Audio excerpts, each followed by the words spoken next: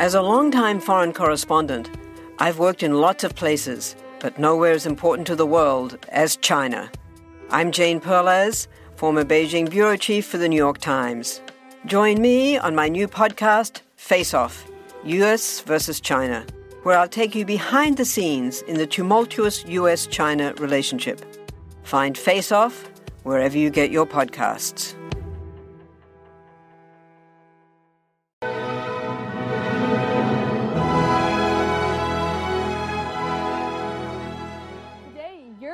The top 5 things you need to know. I'm going to use this video to give you the basics, the foundation for rental property success. That wants to earn $1 million or more a year in any time frame, any marketplace, any area.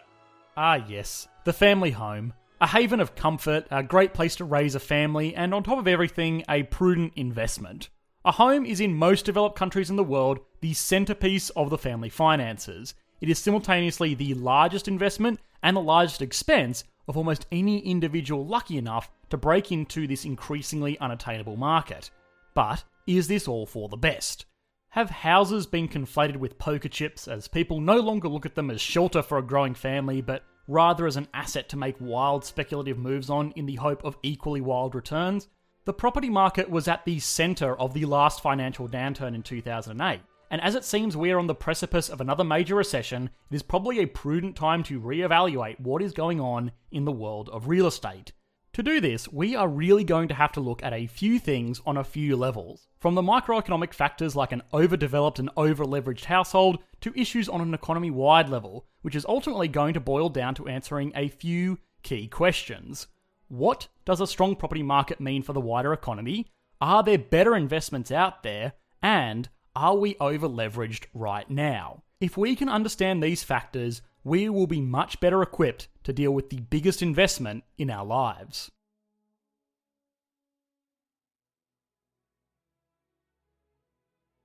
Now, I don't want this to be an argument for one side or the other. I'm not particularly bullish or bearish on housing as it stands. Realistically, the people talking about never buying a house ever because you'll lose all of your money are probably just as irresponsible as the people advocating for owning 25 properties by the time you're 25 with $0 down by following these 25 different steps. Maybe it's just that the latter are slightly better at marketing. But there is still a lot to be said for housing as a good investment. It is just important to understand what it is that makes housing valuable on a granular economic level. A house is a function of two things: land, like the dirt plot of land that it sits on, and the structure, the actual building with the bedrooms and bathrooms and all of that fun stuff. Now, land is normally what appreciates in value when you are looking at real estate markets. If the land is in a desirable area, like say, a city centre that is home to a lot of good jobs, then the land will appreciate in value. Take, for example, San Francisco and Silicon Valley. These are cities filled with tech companies that pay armies of developers and engineers hundreds of thousands of dollars a year to develop the new and exciting technologies of tomorrow. Now, these tech bros all need to be housed somewhere, so there is a lot of demand for real estate close to these offices. What's more is that given these high incomes, the people demanding these homes bring a lot of monetary firepower to make some serious offers, and lo and behold, you get some pretty serious prices. Now, on a social level, this can price non-participants in the industry out of the market in a city they may have well lived in for all of their lives, and that's probably a bad thing, but there is no fundamental economic issues here. Despite constant concerns about overinflation in these very, very high cost of living areas, there actually isn't anything to be too worried about so long as income levels of these areas continue to rise. In the same way, we would expect that even small towns in the USA demand a higher price tag for their properties than, let's say, real estate in sub-Saharan Africa. It just comes down to how rich the inhabitants of the area are. The second thing to consider is the appeal of an area to foreign purchasers or renters. Take a place like Aspen, Colorado. It's a nice area, but it's not exactly investment bank or tech startup central. The reason properties here are worth so much is because people from outside this area, be that another area in the United States or another country altogether, will pay a lot for a holiday home or seasonal rentals to come and enjoy the ski slopes during the winter. The same is true on a larger scale for entire cities. Places like Sydney, Vancouver, and London have had their property market significantly influenced by high income earners buying properties from abroad. Now, all of this is what appreciates the value of the land. Land around these areas is ultimately a limited resource with a constrained supply. There is only so much habitable space within a 30-mile radius of Silicon Valley or Manhattan or the village chairlift at Aspen. So as with anything, with growing demand and constrained supply, the price will rise. So, does housing make a good investment? Well, yes. So long as you take the same approach to purchasing a house that you would do in purchasing shares. Does it have good credentials, a good history, a good path to future growth, and also, is it just overvalued? If all of these questions work out, then sure, go ahead. But just remember, it's an investment like any other, and growth is not guaranteed. Beyond this, in some areas, paying off a mortgage may actually be cheaper than just paying rent. So even if prices don't grow at all, you still end up ahead.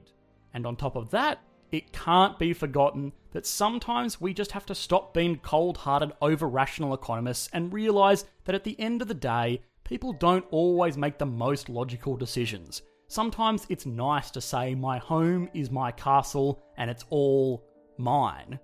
Now, with that out of the way, let's look at where this investment gets a little bit weird.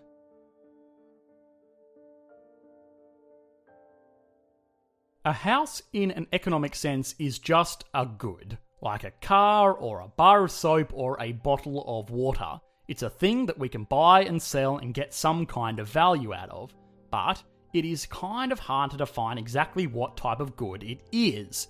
Many would argue that housing is a commodity, like oil or gold or coffee. It is frequently traded in speculative markets, and at the end of the day, it is something that is a means to an end for the end user. The big distinction here is that realistically, it's just the land that is a commodity. This thing here, the actual dirt. The structure is a consumer good. It is built from raw materials and it depreciates in value, just like a car would. A brand new home sounds lovely, and oftentimes people will actually consider that both the house and land will appreciate in value with the market. But the reality is that houses fall apart and fall out of style the same way that any other advanced manufacturing good does. The only thing is that a house often masks this depreciation with the appreciation of the land that it sits on. If you are in an area where the land value is equal to or less than the value of the structure, considerations have to be made over the appreciation of the land versus the depreciation of the structure, because this can cause issues very, very quickly. Which leads us on neatly to what this means for the wider economy.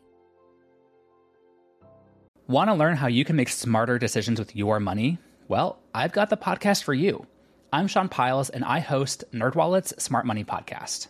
On our show, we help listeners like you make the most of your finances. I sit down with NerdWallet's team of nerds, personal finance experts in credit cards, banking, investing, and more. We answer your real-world money questions and break down the latest personal finance news. The nerds will give you the clarity you need by cutting through the clutter and misinformation in today's world of personal finance. We don't promote get-rich-quick schemes or hype unrealistic side hustles. Instead, we offer practical knowledge that you can apply in your everyday life. You'll learn about strategies to help you build your wealth, invest wisely, shop for financial products, and plan for major life events. And you'll walk away with the confidence you need to ensure that your money is always working as hard as you are. So turn to the nerds to answer your real-world money questions and get insights that can help you make the smartest financial decisions for your life. Listen to NerdWallet's Smart Money Podcast wherever you get your podcasts. Housing is an essential service for everyone. As far as human needs go, shelter is right up there alongside water, air, and food. But this inherent requirement does not mean that markets are immune from the impacts of over-leveraging and the nasty stuff that comes with it. Real estate prices from the get-go are one of the strongest drivers of inflation. To explain why, we have to look just outside the residential market for a second and look at real estate inclusive of commercial real estate. Commercial real estate is things like shop fronts, office buildings, and warehouse lots. Most of these are still owned by investors and rented out to business the same way that someone might rent out a house. Now, if the property market is going well, prices are increasing, so too will the rent on these commercial properties. In most businesses, the primary expense centres are staff wages and then rent. If the business is seeing a 3 to 4% increase in their rental expenses every year, which is probably on the more conservative side, they are going to have to absorb that as a loss or pass that expense on to their consumers with more expensive items.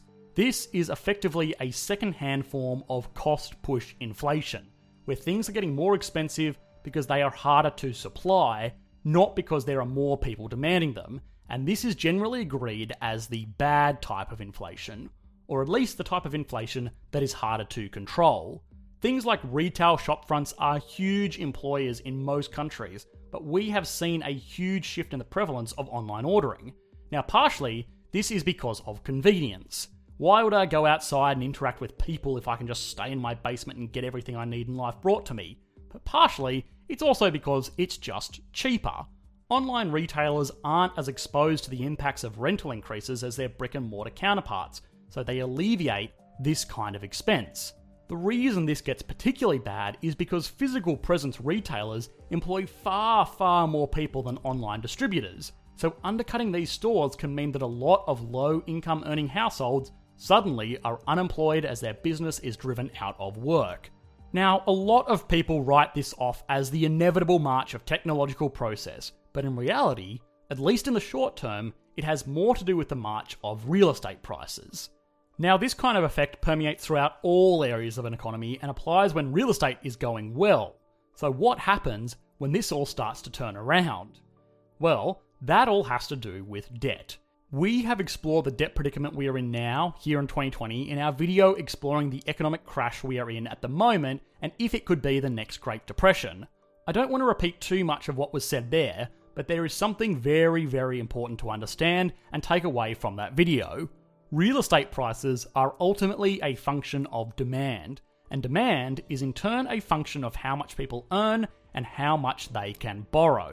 Now, when we looked at property appreciation in high-income areas, that was okay because the higher incomes justified the higher property prices. But in most areas, in most developed countries around the world, real estate prices have been rising while wages have been more or less stagnant. So the missing piece of the puzzle, and what is driving all of this, is that lending has become more liberal.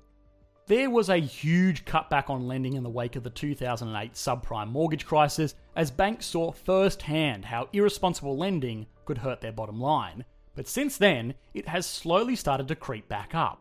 The issue in 2008 was that mortgages were being written to individuals with very little employment prospects, bad credit, and unstable personal situations.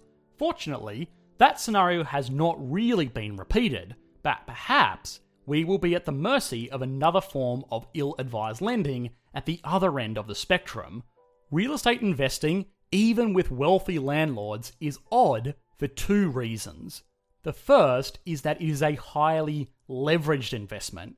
If you put a 10% deposit down on an investment property and borrow the other 90%, that is a 10-to-1 leveraged position. Sure, if the property appreciates 10%, you magnify your returns to 100%, but if it goes the other way, well, you have lost all of your money.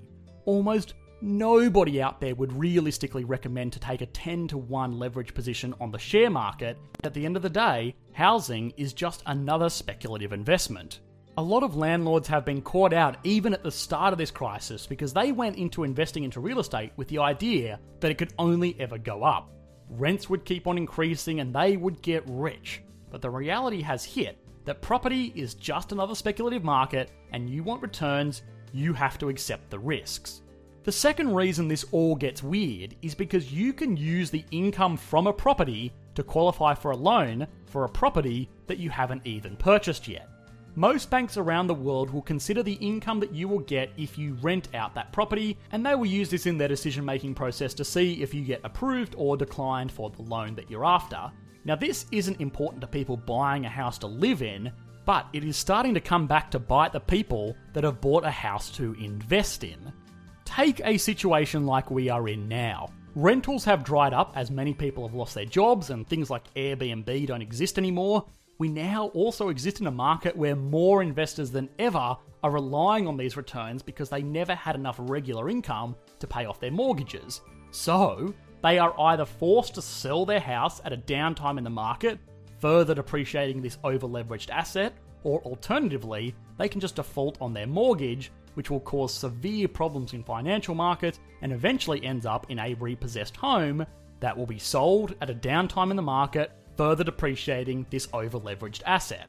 Now, many people will turn around and say, well, banks lend money to businesses all the time to fund their ventures based on projected income. Why is this so different here? And well, it's different because businesses are rarely this over-leveraged for starters, but more importantly for the wider economy, businesses actually produce something. This thing here, the family home with 4 bedrooms and 3 bathrooms, is a really useful tool in providing shelter, but it doesn't actually produce anything. When economists consider investments, they are thinking of capital goods. Typically, people invest into a company through shares, and that company will use this funding to build new machines or buy up new computers and excavators or whatever. These are all capital goods, e.g., goods that are used to produce more goods. These normally make for pretty good investments because if you buy a machine that turns a raw material into a consumer good, you can profit off the difference in the price between the input and the output. This is the essence of value-added manufacturing.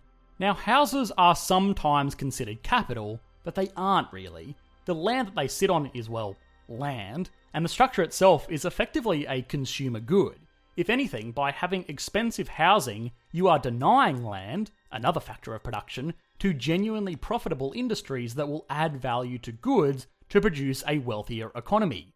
The foundation of economics is the idea that we have unlimited wants and only limited resources in which to fulfill those wants. Good economic management is built around the ultimate desire to expand the productive capacity of a given nation so that more resources are made available to more people. Shuffling around blocks of land and prescribing even higher values to them does not produce anything of value. It is paper wealth at its purest form. In the best scenario, it achieves nothing. But realistically, it is going to put consumers into debt, over-leverage a nation, and drive out real, genuine industry to an area where they can get this crucial factor of production for a lower price.